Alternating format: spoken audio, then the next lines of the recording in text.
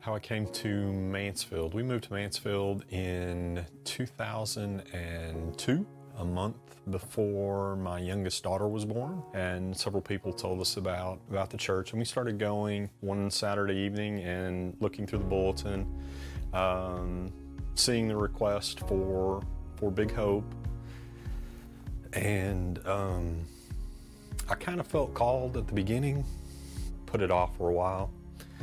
Then there was another request for volunteers, and so that's when I decided to sign up. For me, personally, when I felt that calling, I am adopted. I was adopted when I was 10 days old. Somebody was there that felt called to give me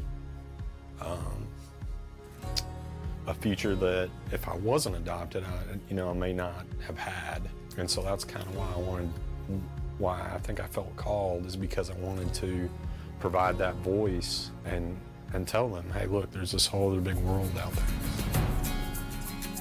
Every time I come to Ponder and walk down the halls, and whether I see a kindergarten class, second graders, they all have smiles on their face. They're all happy to be there, enjoy coming to school. But this is a happy place. They come here and they see this brand new building and what the community is invested in them. There's definitely a sense of pride amongst all the staff and the kids. My match, my little actually has both his parents at home, and I think that's what surprised me the most is that he seemed to have a very happy home life. They sit down, they have dinner together, much like we do with my family.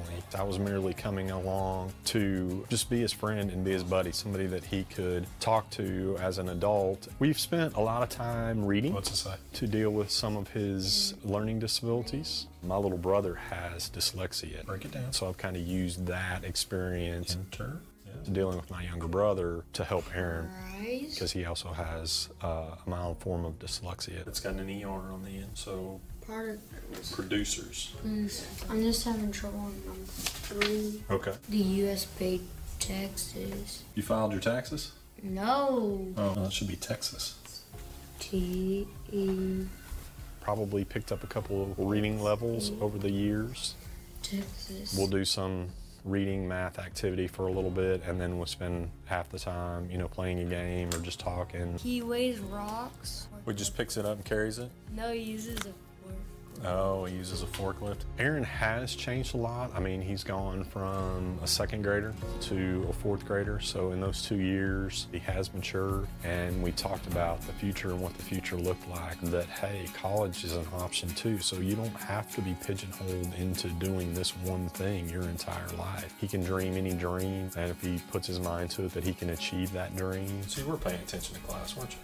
Sort of. I've benefited most from knowing that, not everybody has the opportunities that I had. It's helped me to probably be more reflective and just listen and not say, okay, well, instead of doing that, do this, and that will fix your problem, and then we can go on to the next problem. Kids will tell you if they want help to fix a problem or they just want to talk about something. I think that's the one thing that I've probably learned the most. See things more from their perspective, and then remember their viewpoint, and let them know that you've been down that road and you can relate to them. It's something that I think we're all called to do, and that is to, lift each other up and help them so that they know that other people care about them. My name is Troy Listina. I work for the City of Mansfield as the Assistant Finance Director.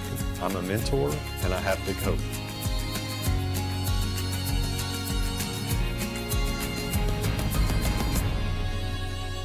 Welcome, friends. My name is David, and I'm honored to serve as your senior pastor and to have the chance to welcome you to this final message in our Legacy Message series. In this final message, we're going to be focusing on the prophet Elijah and the way he intentionally mentored and prepared Elisha to carry on his legacy into the next generation. And to do that, I've asked 2 special pastors to share with you today. The first is Reverend Joseph Nader, who serves as the campus minister at the Wesley Foundation at the University of Texas in Arlington. He'll be sharing in all of our sanctuary services. And our very own Reverend Lauren Robkin will be sharing the message at the Well and the Well Cafe. Each of them are speaking today because they represent a modern expression of this work we see modeled in Elijah's story.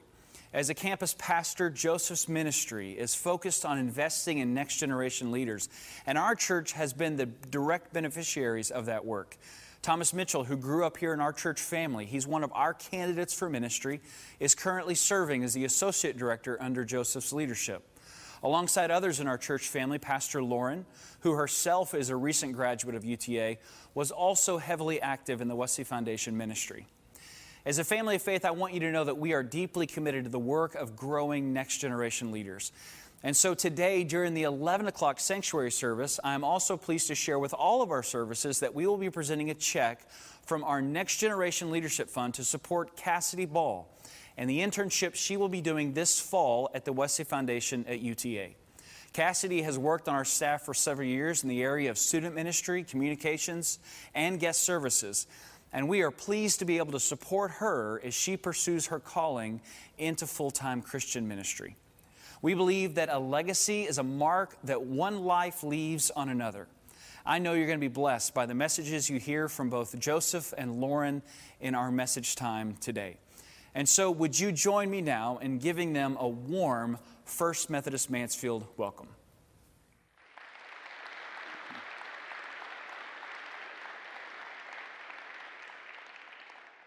Johnny and I were just laughing. David says we have a special pastor. That was a special picture of me that's up there. I don't know who got that picture, but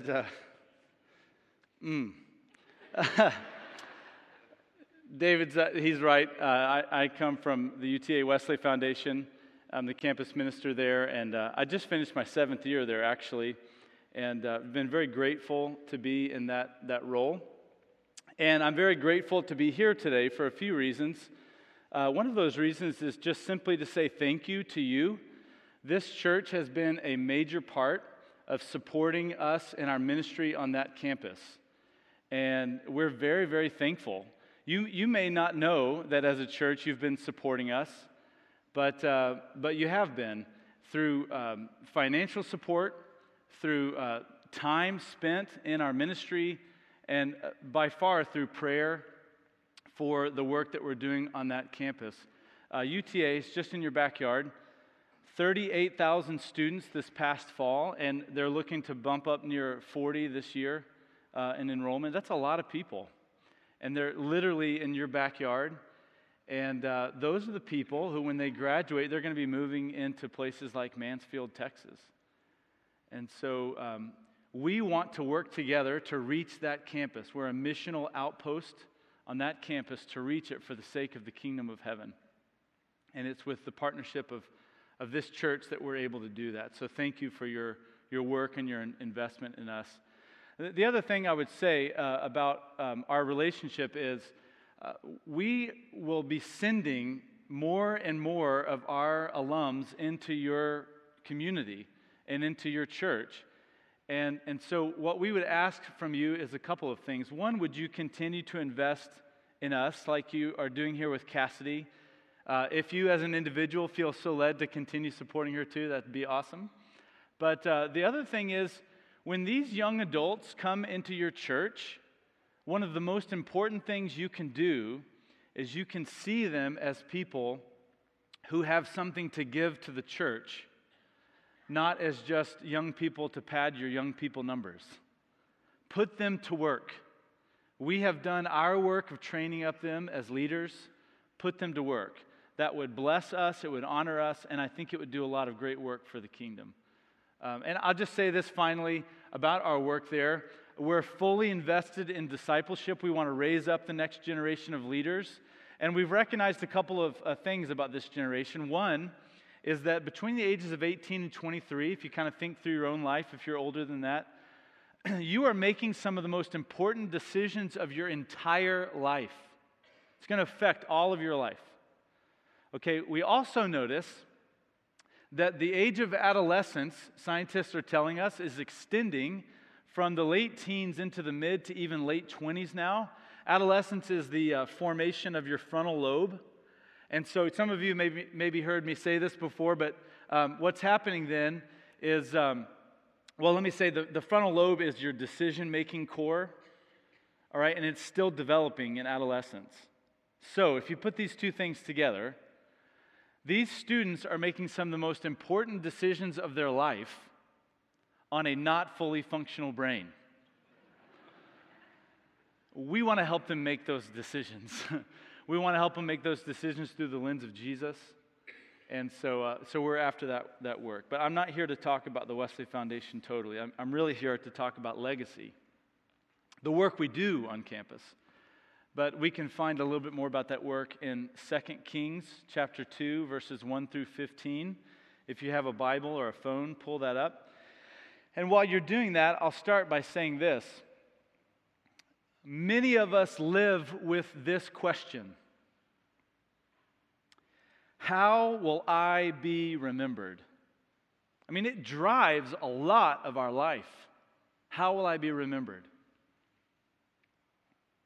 And we will do all sorts of things to try to answer this question.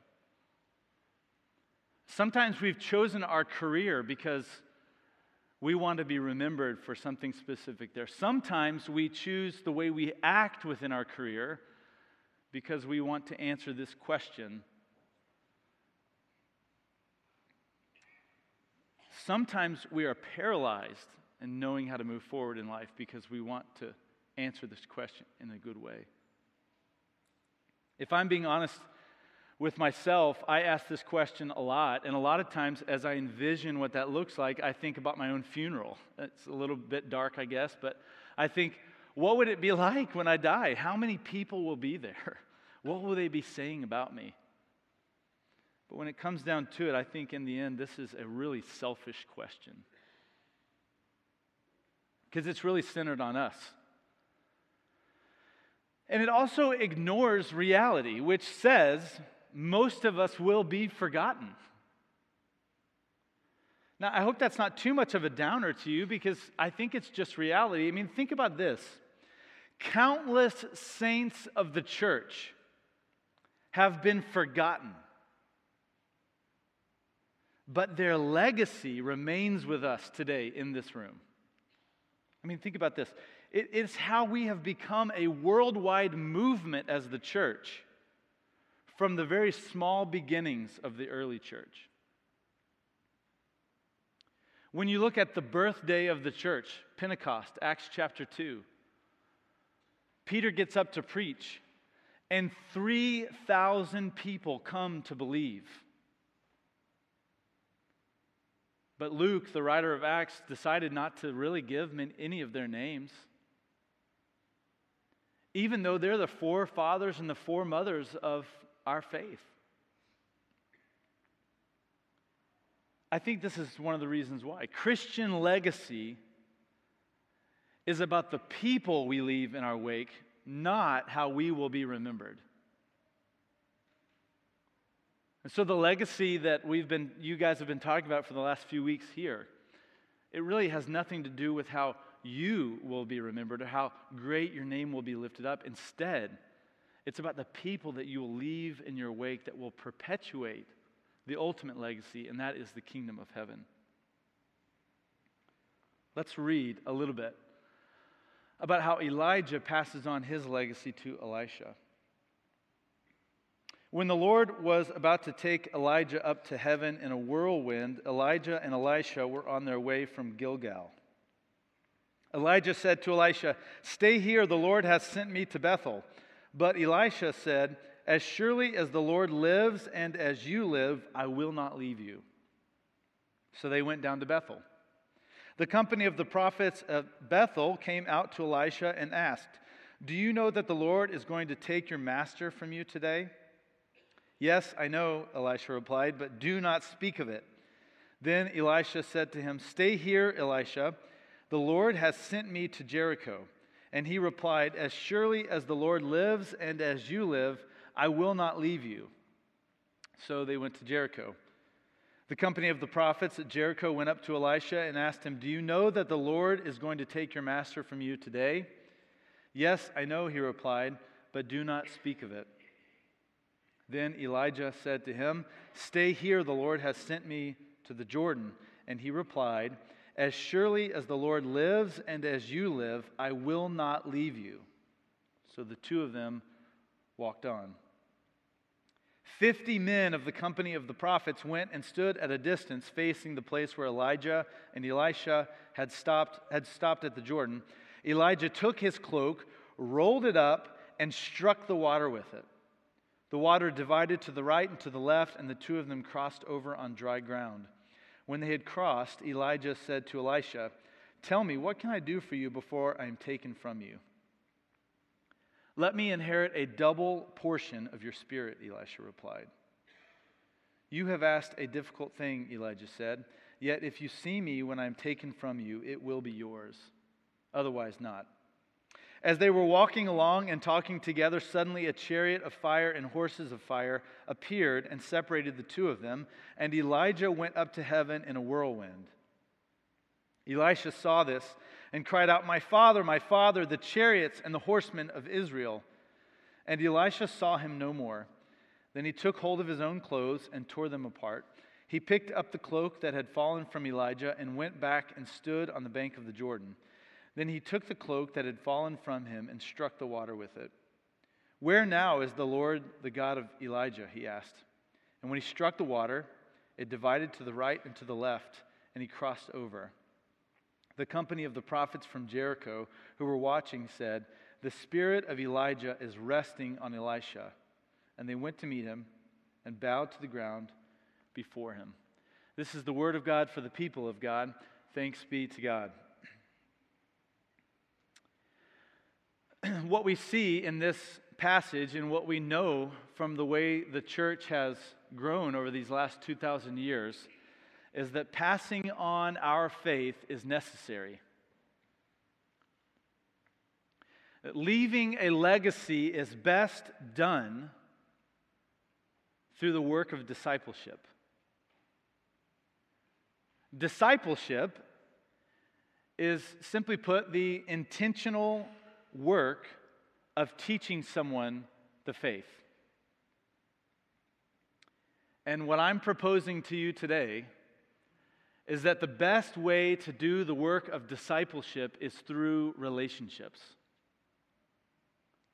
You know, we can set up programs and we can teach curriculum, and it's all very important and good. But the work of discipleship is going to happen when people disciple people. When we meet together and we share our lives together. Because discipleship of one generation to the next is not about perpetuating an institution or a program. It's about perpetuating the kingdom of God. It's not about us being remembered, but it's about the kingdom advancing into the next generation. It's about investing in the next generation and passing on the hope of our faith. We're living in a world right now that does not have a lot of hope. I mean, you can argue all day long about how we've gotten to where we are, whether it's media-driven or if there's actually an uptick of the things that are creating fear in us. But the reality is, we are living in a world right now that is heavy in fear and anxiety. And you and me, we are the ones who own the hope that is the good news for the world around us. We are responsible for passing that hope to the next generation. But we have to do it as the body of Christ, not as the body of ourselves. We have to take seriously when Paul repeats over and over and over again this idea that it has to be Christ instead of us. He says things like this. He says, we must be hidden with Christ in God. That must become a new creation, that the old one, the one of us, should go away, and that a new life should be formed. He says that we should take on the body of Christ. We should have the mind that is of Christ Jesus, not our own. That we should count all as lost when it comes to the things of the world, the things that we have produced. Or we can take Jesus when he says to us things like, if anyone should follow after me, they should take up their cross and follow me. For what good is it for someone to gain the entire world and yet lose their soul? We must learn in the spiritual life how to do as John the Baptist teaches us to pray. He must become greater, we must become less. It's in that posture that we set ourselves up the best to pass on the legacy of the kingdom of heaven to the next generation. But there's two important things I think we can learn from this passage. Here's the first. The older generation must be willing to invest in the younger generation. You might say, of course. But I'll tell you, many of us spend most of our time kind of just thinking about our own world. And we forget about the intentional calling that we have to invest in the younger generation. You see, what happens is Elijah has listened to the Lord about raising up Elisha. You may remember that really famous passage in 1 Kings 19 when Elijah has been running from people who are trying to kill him. He goes up onto the mountain into a cave. He thinks he's going to hear the Lord's voice in all these catastrophic events. And really, the Lord speaks to him in a gentle whisper. Remember that passage? It's really cool. Here's what the Lord tells him in that whisper. I will be faithful. You need to go and pursue my call. And then he says this, go and find Elisha and invest in him. And so Elijah does that. Elijah is being faithful to his call to invest in the next generation. It begs the question of us. Are we looking to the younger generations for the people that God wants us to disciple? Let me ask it a little bit more pointedly. Are you looking to the younger generations for the people that God wants you to disciple?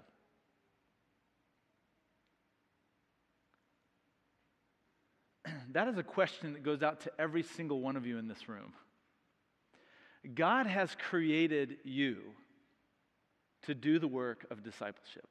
None of us get to escape this calling. See, what happens is many of us think that someone else will be the Elijah.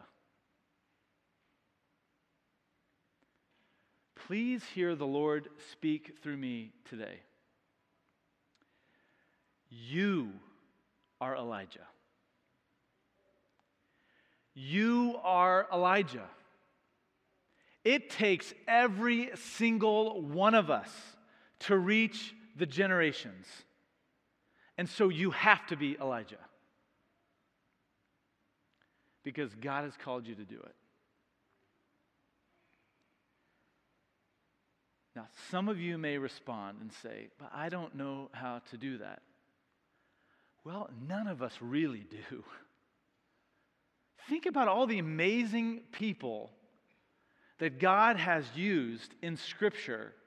None of them equipped or worthy to do the work that God called them to do. You remember Moses had a really fat tongue and said, I can't speak, I'm scared of that. And yet God used him to speak to Pharaoh and lead his people out of Egypt.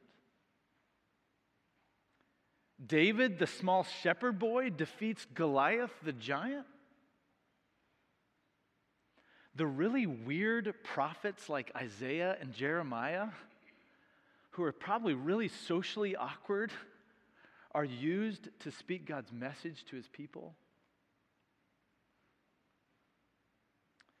A teen-aged young woman is used to bear the child of God who will become our Messiah. If you can read Scripture and not think that God can use you, you're not reading Scripture correctly. Think about your own life. Who invested in you? It's typically not the pastor who's sitting up on the stage every Sunday. You receive a lot from them.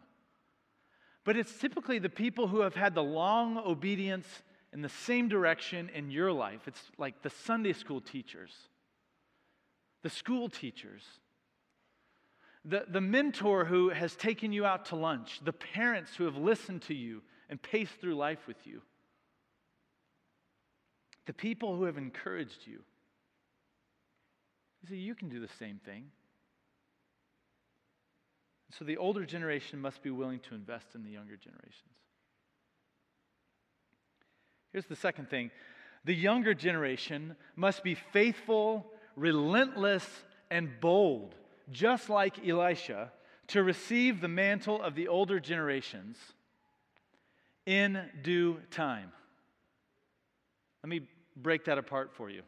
First, the younger generation must be faithful, relentless, and bold to receive the mantle of the older generations. Whenever in Scripture we see repetition, you have to know that that's a big red flag. God wants to say something very important here. And the repetition that we see in this passage in verses 1, 4, and 6 is this. Elisha responds to Elijah and says, I will not leave you. He's being relentless.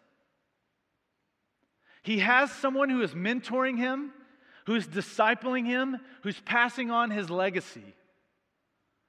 And Elisha is saying, I am not going to let go of this person. We have to be relentless. And we have to pursue people who can teach us what it looks like to be citizens in the kingdom of heaven.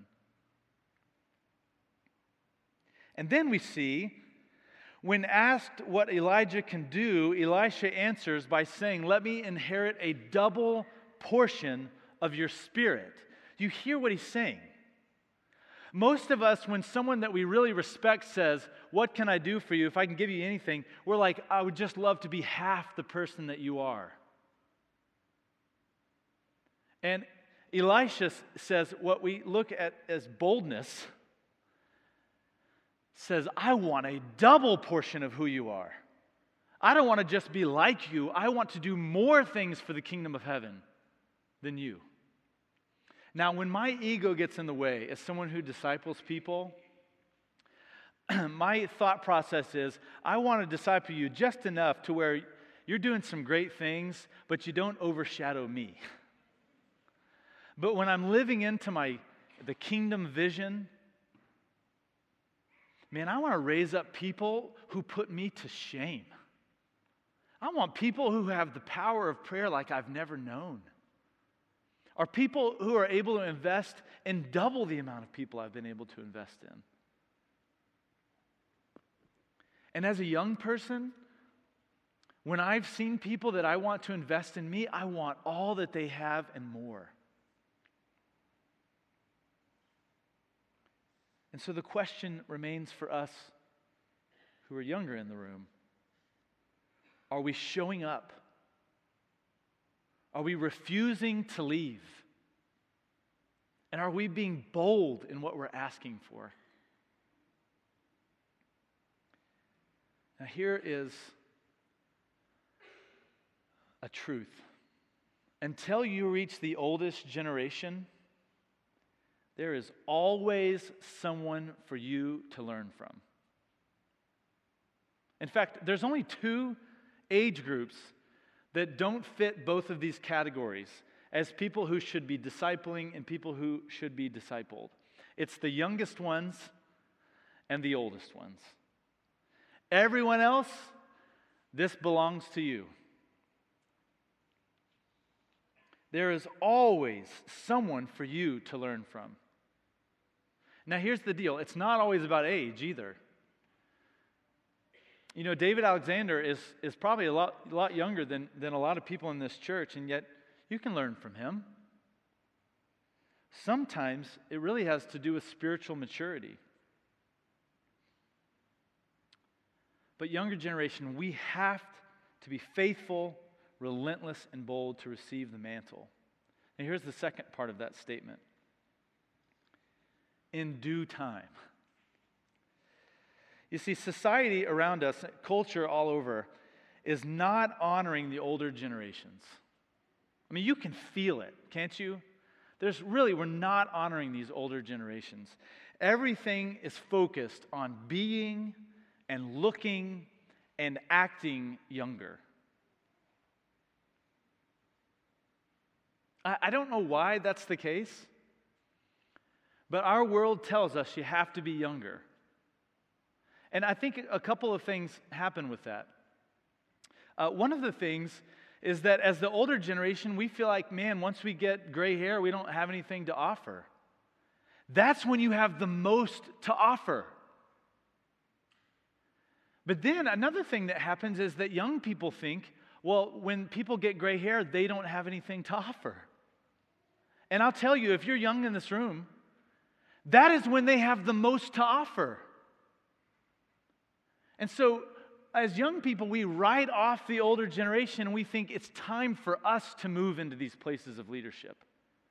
And so, get out of the way is kind of the statement that we have. And so, I say to you today, calm down, be patient, and learn. Wait for God's timing to receive the mantle. And in the meantime, relentlessly learn and prepare. There's this wonderful story in 1 Samuel about how David was anointed as king. Do you guys remember this story? Samuel is told by God to go to the house of Jesse, and from there, one of his sons will be anointed as king. And so Samuel shows up. He says, hey, I'm here to do this. Which one of your sons should be king? And Jesse says, well, obviously, it's got to be my oldest son. He's the tallest. He's the best, good-looking. He is kingly in all stature. And so Samuel says, well, Lord, is this the one? The Lord says, nope, not the one. And so on they go through son after son after son, and finally they get to the end of the line, and none of them are who God wants. And so Samuel says, well, there's got to be another one because I heard God clearly. And Jesse says, well, there's David. He's off tending the flock like the servant. He says, well, go and bring him. And so they bring David, and it's very clear to Samuel, this is the new king of Israel, and he anoints him right then and there. And now, if you would be writing a story about this for a TV show or a movie, what would happen was David would be anointed. They would quickly sweep him off into Jerusalem to take over for Saul. Saul would be deposed, and there'd be this big coronation, and everything would be grand. It didn't work like that. David was anointed king, and then he ran for a lot of years. He served in the house of Saul. He had multiple opportunities to take Saul's life and put himself into the place of king. And each time he said, it's not my time. The Lord does not want this. He was patient, and he waited for the Lord's timing on when he should take up the mantle of leadership. The younger generation must be faithful, relentless, and bold to receive the mantle of the older generations in due time. Do you find yourself in this story somewhere today? Really, most people should be doing both. You should be discipling while also being discipled. And so I leave you with these two questions. Are you committed to investing in someone? And are you relentlessly learning from someone? The truth is, the kingdom of heaven needs you to be doing both. Let's pray. Holy Spirit, we need you. You've got to come and equip us and empower us right now. So would you please come in this moment and pour out your Spirit upon us. We are yours. And so give us everything we need to raise up the next generation of leaders, to pass on the legacy that is the goodness of your kingdom. We pray this with boldness. And we pray it in the name of your Son, Jesus. Amen.